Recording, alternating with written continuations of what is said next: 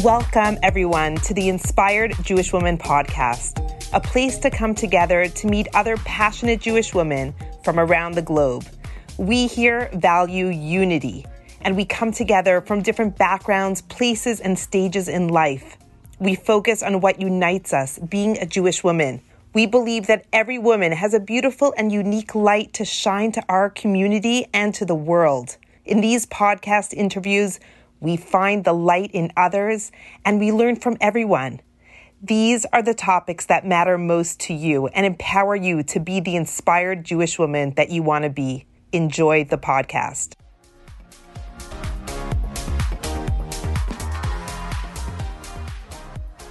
Hello, everybody, and welcome back to another installment of our Inspired Jewish Woman interview podcast. Today, I have a dear friend with me, Haley Hurlitz. Hi, Haley. Hi, Eve. Thanks for having me. We've been wanting to bring this very special segment to our community of listeners because I just know that there are some people that are going to benefit so much from hearing your story, and it might help them along their journey. So Haley is a friend that moved recently to Portland to work for Nike. She's a senior branch manager over here in Nike. She moved here from South Africa. How many years ago? Is it two?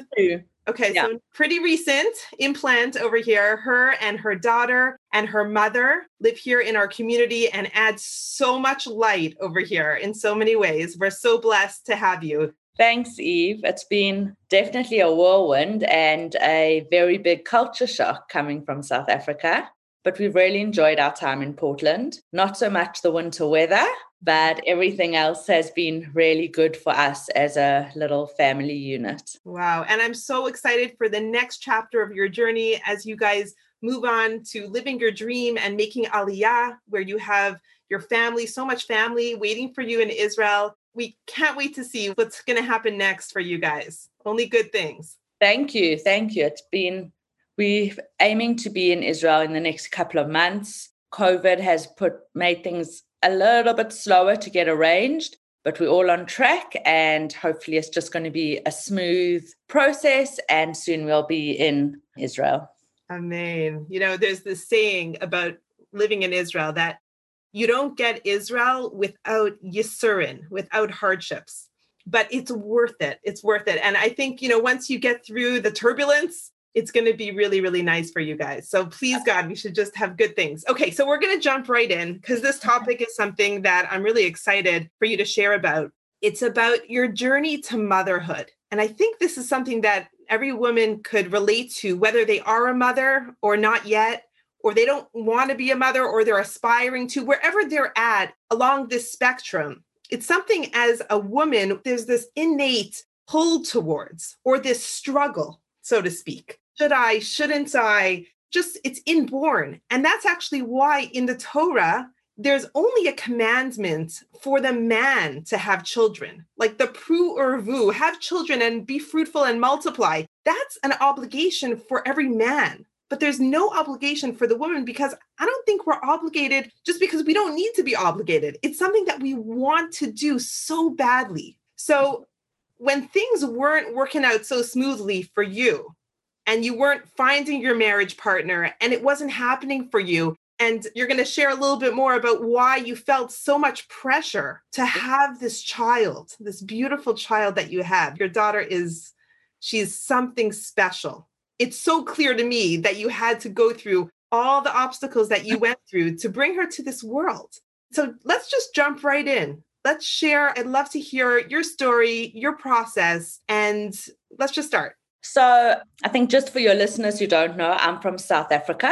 And for anyone who doesn't know much about being Jewish in South Africa, it is very different to being Jewish in the USA. In South Africa, the Jewish population is one huge, amazing community.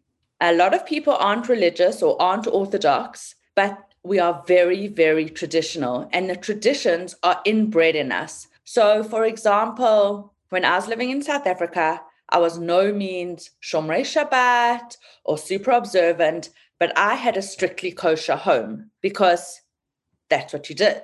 I also went to synagogue or shul every Friday night and had a Shabbat dinner because that's what you did. And that's how I grew up, with these big family events and big Shabbat dinners and being so proudly Jewish. I think it's important to just be aware that most of those South African Jews came out of Europe and they escaped the Holocaust. So I think that tradition was very important to continue and to carry on. And that is the way I was brought up, in a very strictly kosher home, very traditional, but not necessarily observant. Almost all Jews go to a Jewish school, even Jewish high schools. Yes. Sorry to cut you off, but even in a public school system, when I was in like elementary school, they had Cheder lessons before school and after school at the public school. My public school was 99% Jewish. So it had that very much cultural Jewish situation, and the Jewish kids had Cheder, and that's just the way it was.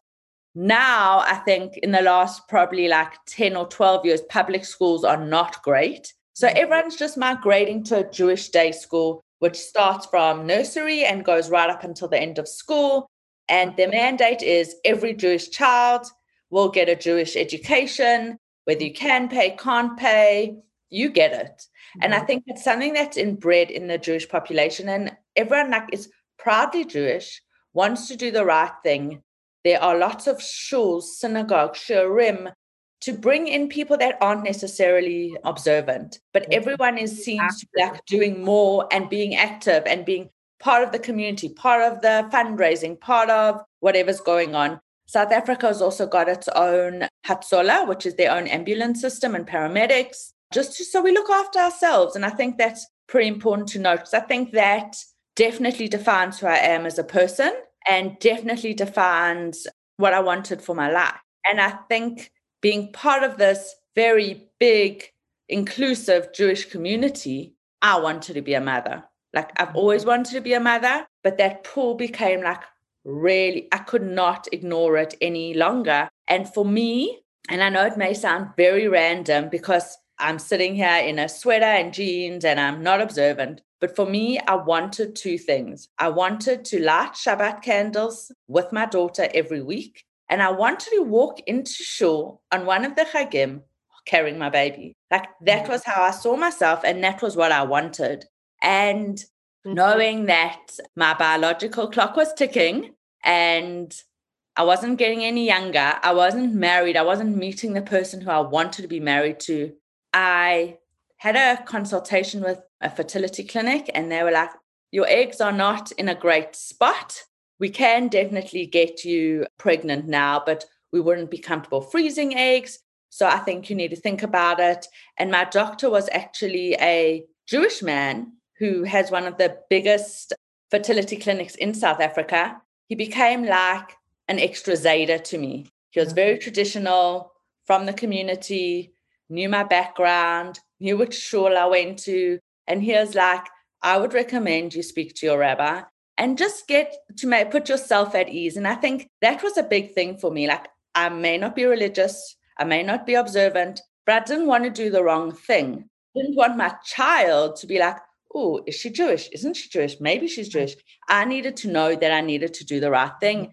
And with the help of my doctor, my extra Zayda, who was just amazing, I had a consultation with my rabbi, who was a Chabad rabbi, and he was like, to be honest, you are not doing anything wrong. I think you're doing the right thing. Halachically, nothing is wrong. And my advice to you is to choose non-Jewish sperm.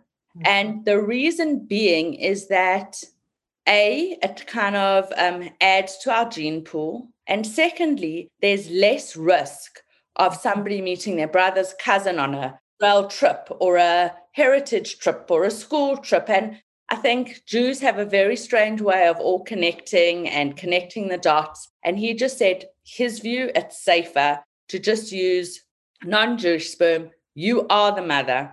Yeah. Your baby will be Jewish. And I took his advice. And I think just to add to that, my brother is a very observant Belz Hasidic rabbi. And the fact that he also didn't have any problem from a halachic point of view, I think gave me like the green light and phew, I can do this and I'm not doing anything wrong. And I can go about making sure that my dream became a reality. Okay, so I want to jump in here. even hearing your story, I feel like my heart is starting to, beat really fast. I'm getting excited for you because here you are, this single woman living with your mom. Were you living with your mom at the time? Okay. Having this big dream that almost felt unattainable, like unreachable. Like, how are you going to make it happen? How many years are you dating and searching for Mr. Right?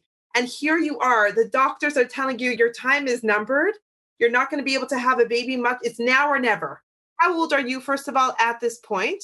44.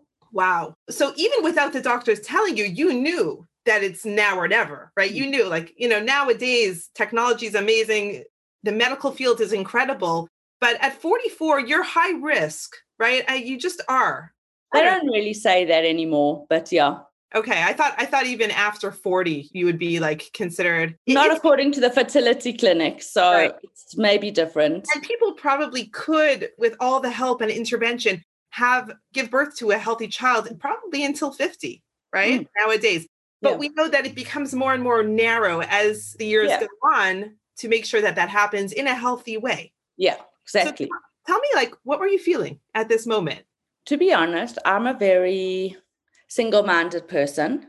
When I want to do something, I do something and I just go. So I literally came back from that doctor's appointment, spoke to my family, spoke to my mom, and it was like, I'm doing this.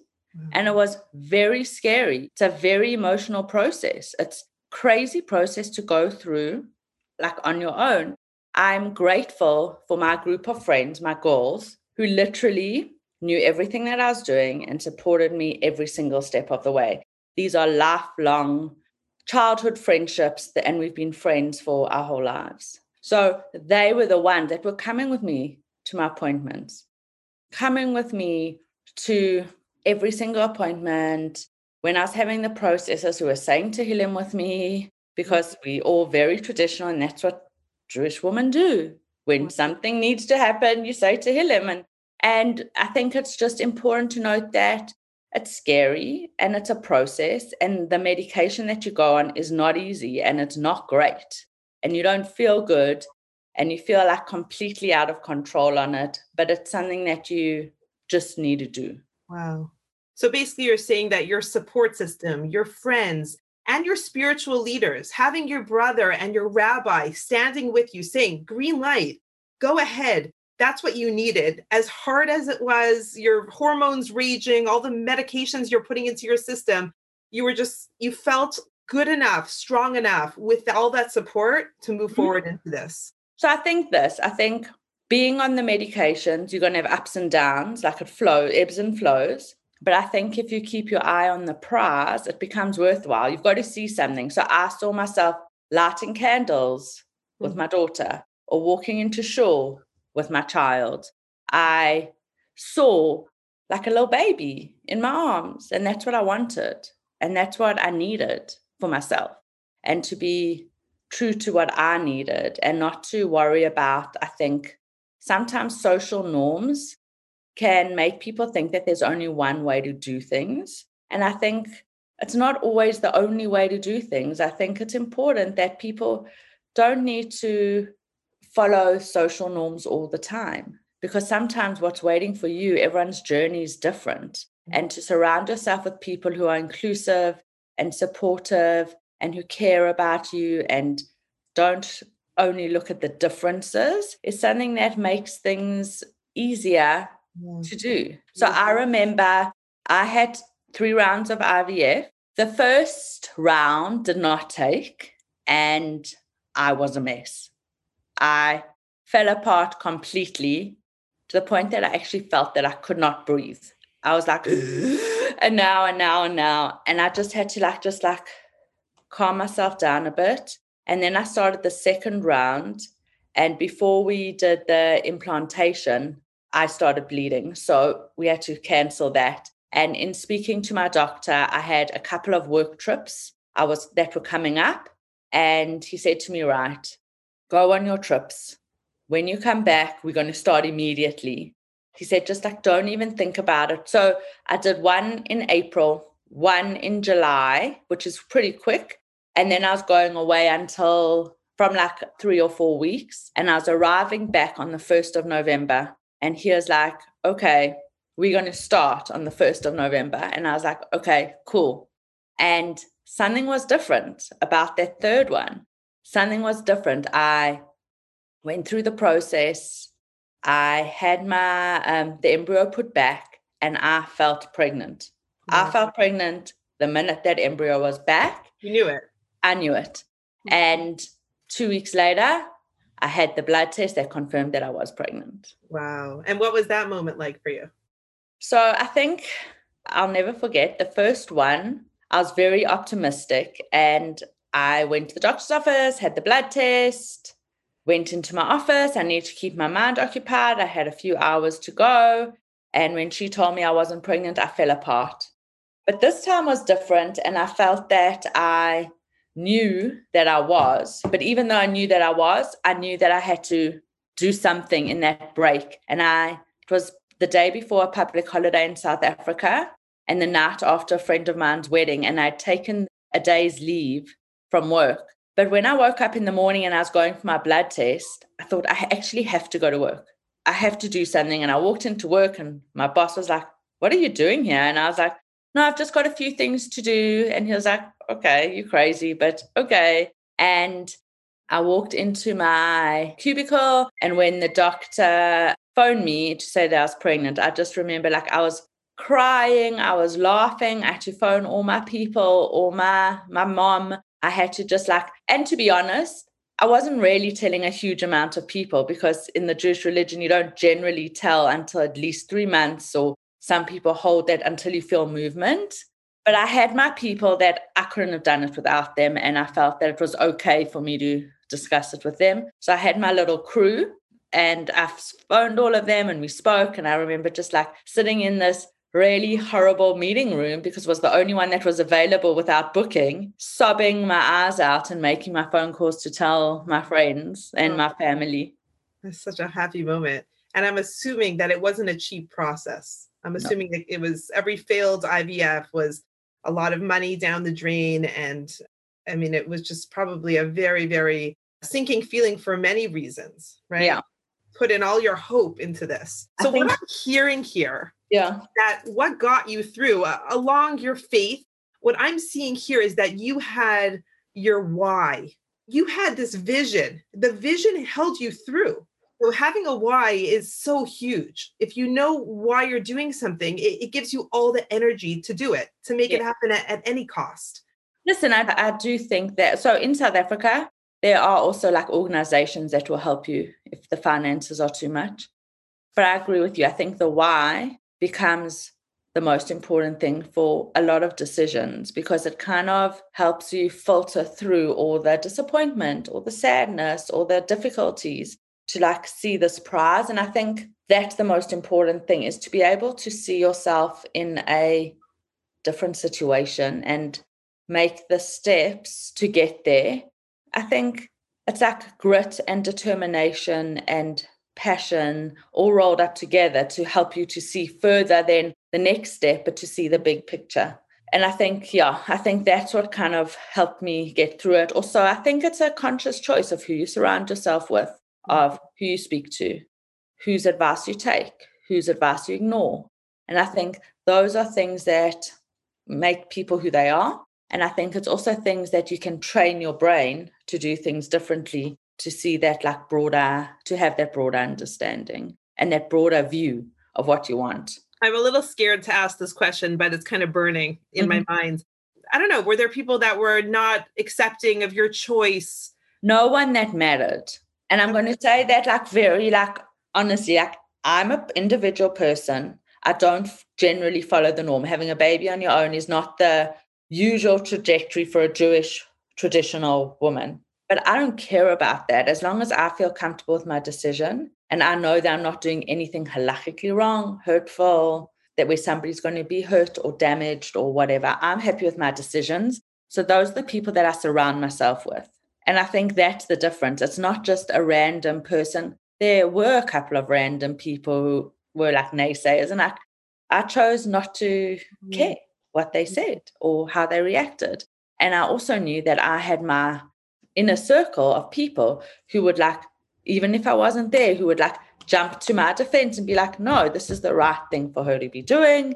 This is what she needs to do for herself. And I felt very confident in my choice and my decision. I think that's why I love you so much, Haley. I'm very attracted to people that know who they are and are strong in who they are. And that is such an incredible trait for a leader, for someone that leads and lives their life with a lot of confidence. And this is who I am. Like, take it or leave it. You do your thing. And I think that's what makes you such a powerful Jewish woman. You're such a role model to so many others. You live your life. You live your truth. You're very God-centered. Your whole world, it's a spiritual world, but you have your way of doing your Judaism, how you're raising your child, how you're living your life. And you're not waiting for anyone to say you're good. You know you're good. You have that core, that center. And it's just a very powerful thing to see and observe as an outsider watching you in the world. Like, you just have so much confidence, and it's beautiful. Confidence is beauty, in my opinion. Thank you. Yes, I think I'm very, I know who I am.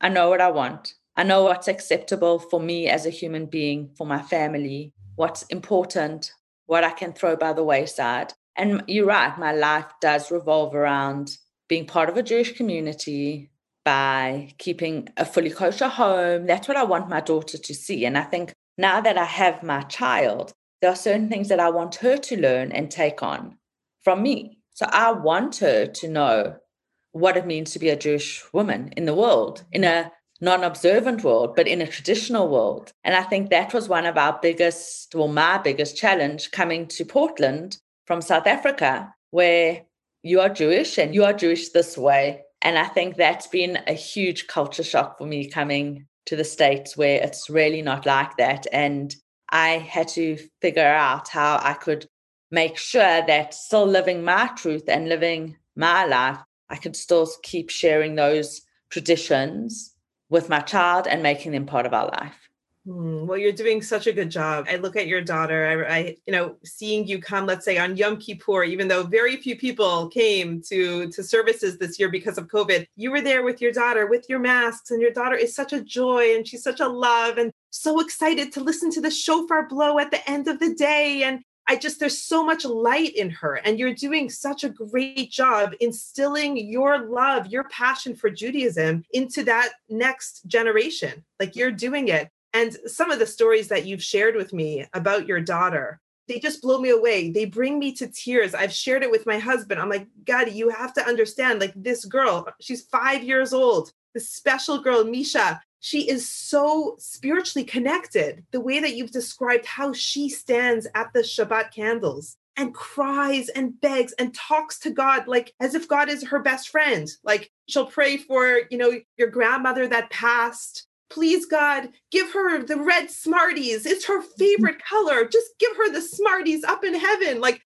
things that she's a child, but the messages that you've given her and how you've raised her with so much love and understanding that God is there. He's holding you. He's completely with you. I can't wait to see how far she goes in her life.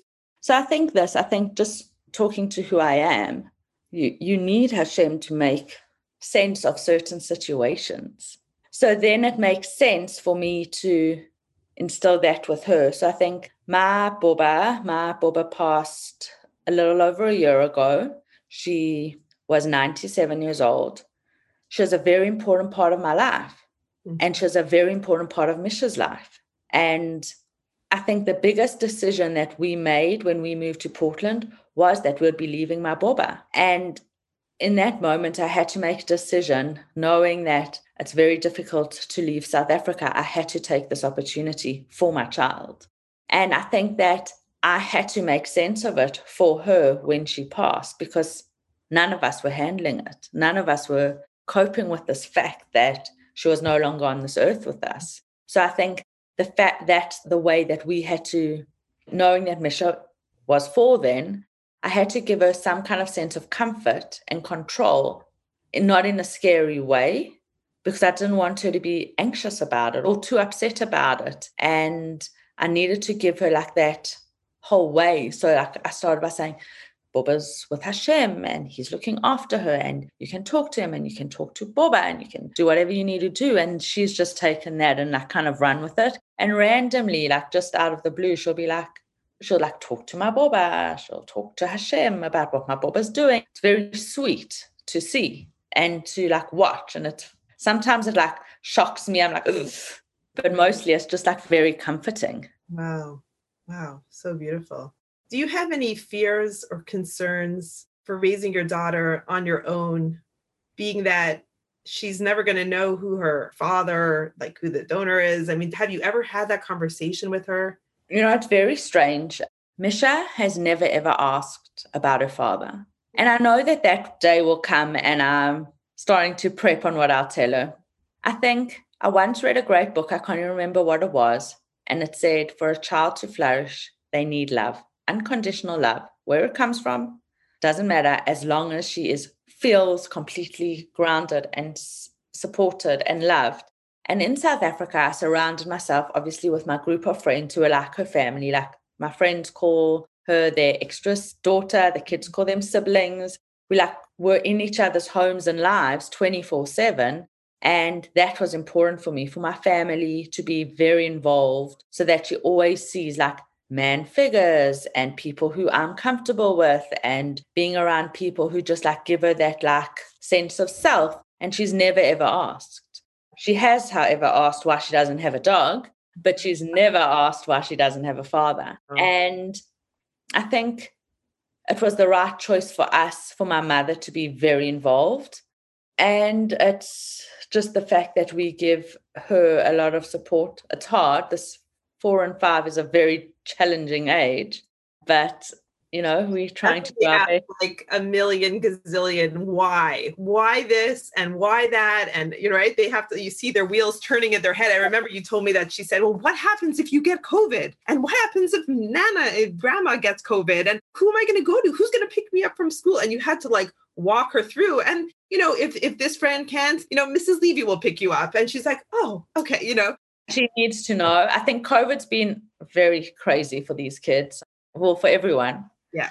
And there've just been lots of like things that she does. She asks a lot of why. She asks a lot of what. She says a lot of no, and her way, my way. No, no, no. But I think it's fine. I think we're all very excited about our next chapter, which is making Aliyah. And I think that is going to be a really good move for us as a family. I think to be, surrounded by people, by our family, to be surrounded. Misha's got 13 first cousins in Israel who she doesn't really know. And I think that's going to be very important for her as a human being to like solidify her place in the world and her people, as she calls them. Yeah. Amazing. I'm so excited for you. Well, thank you for sharing just a bit of your story. I know that there are so many more chapters to this story that we didn't get a chance to really share. I just want to, maybe we'll end with this one story. I think it was, you shared with me a while ago that when you had your daughter, you had this very strong need to take her to the Western Wall. Yes. Could you share that just as an ending story? Because I felt that was so powerful. So with my brother being in Israel and the rest of my family, my mom and I used to go visit my brother and his wife and my nieces and nephews, and we used to go pretty often. And then when I had Misha, I felt that I needed to take her to introduce her to my family. And we were in Israel in the December of 2015, so like 5 years ago. And things were not so good in Israel at the time. There was a lot of terrorist attacks and bombings and stabbings and car rammings. That was the year. I remember that very well. Like for my brother to say to us, you guys cannot stay in Yerushalayim. You need to stay in Tel Aviv. We never stayed in Ramat Beit Shemesh where he lived. It was just a bit too frum for us. So we generally used to stay in Yerushalayim, and we used to catch the bus or the train to my brother every day and see him and see the kids and do outings and everything like that. But that year he said, you cannot go. And you need to stay in Tel Aviv because it's safer. And so we said, okay. And we stayed in Tel Aviv, and it was really great. And we didn't go for very long. I think we went for 10 days. And the day we got there, I was like, okay, I need to go with Misha to the wall. And they're like, no, you can't go to the wall. The old city is basically closed. And I was like, there's no ways that I am coming to Israel and not taking my child to the wall. How old was she at the time? 4 months. Wow. So she was in a stroller. It was pretty cold in December. She was all bundled up. And I wouldn't let go of that. Like my brother's wife was like, no, you can't go and you can't go. And then maybe you should go and leave her with us and whatever. And in the end of it, I was like, no, we are going. We are going. And that is that. And we had to get like this taxi guy who had a pass, a permit to drive into the old city. We literally walked into the old city. And for people who have been to the old city, it's this most magical spiritual place. Like you walk in and you just like feel it. And it was terrible. It was like a ghost town. There was nobody there. And they literally gave me, I think, 10 minutes or 8 minutes. And my brother was walking on the one side of the men's side. I was walking with my mom and pushing the stroller to the wall, like so we could like see each other, not let go of seeing each other. We like literally went to the wall, said a very quick brocha, put our little letter in, and literally ran out of the old city. But for me, that was one of the most important things for me to do. It was the most important thing for me to do while I was in Israel for a first trip. And I think it was something that I just wanted to do. Like, I think that's what Jewish people do. They show Hashem what he's helped them do. And I think I needed to do it at that place. To this day, a lot of people say it was unnecessary. But for me, it was something that was like super necessary, just to go and show and be and do what I need to do, regardless of thinking of what could happen. So beautiful. I guess it's no surprise that your daughter is who she is. This is like in her mother's milk, the faith, the love of Hashem, the gratitude, all of that. You're a very strong, powerful woman, Haley. I'm going to miss you when you leave, our little bubble over here, but I'm just so excited to see where you go from here on. And you have such a beautiful gift to give the world. And I think you should continue sharing your story and helping other people along their journeys. I know that this is something that many women struggle with. And I think that the stigmas really hold them back from making choices that could really change their life and benefit them. And what I was going to say is, I think for me, stigmas are stigmas, but if you are confident in your decision and it's not going to hurt anybody, like I've got like this very big thing, you can't go around like killing people because you want to kill people. Like you can't do that. But if it's not going to have much bearing on other people's lives except a stigma or the way someone perceives something, and you are comfortable with your decision, you should be strong enough to go ahead and live your dream. Because for me, this was a dream. I don't think I'd be the same person if I didn't push forward with this. That's so beautiful. Just for any of our listeners that may not know what the word halachically is, you've used that word a few times. It's according to Jewish law, like halacha, right? Actually, the root of halacha is to walk. It's the path. So the path of Judaism, which it really guides your life. It really does. You could call yourself, you say I'm unobservant. I don't keep this. I don't keep that. I'm a traditional Jew, whatever you want to call yourself. What guides you, your inner compass, is your Judaism. It's your Jewish values. And I find that so powerful to be guided. We all need a guide. We all need like a roadmap of some sort because it's pretty dark and murky out there and we have so many questions. Yeah. So you have a little bit of a direction, you know where you're going. And that, I think, just sums up your whole story. Once you had that, you had your way, you knew you're okay. You were able to move forward and make this dream happen.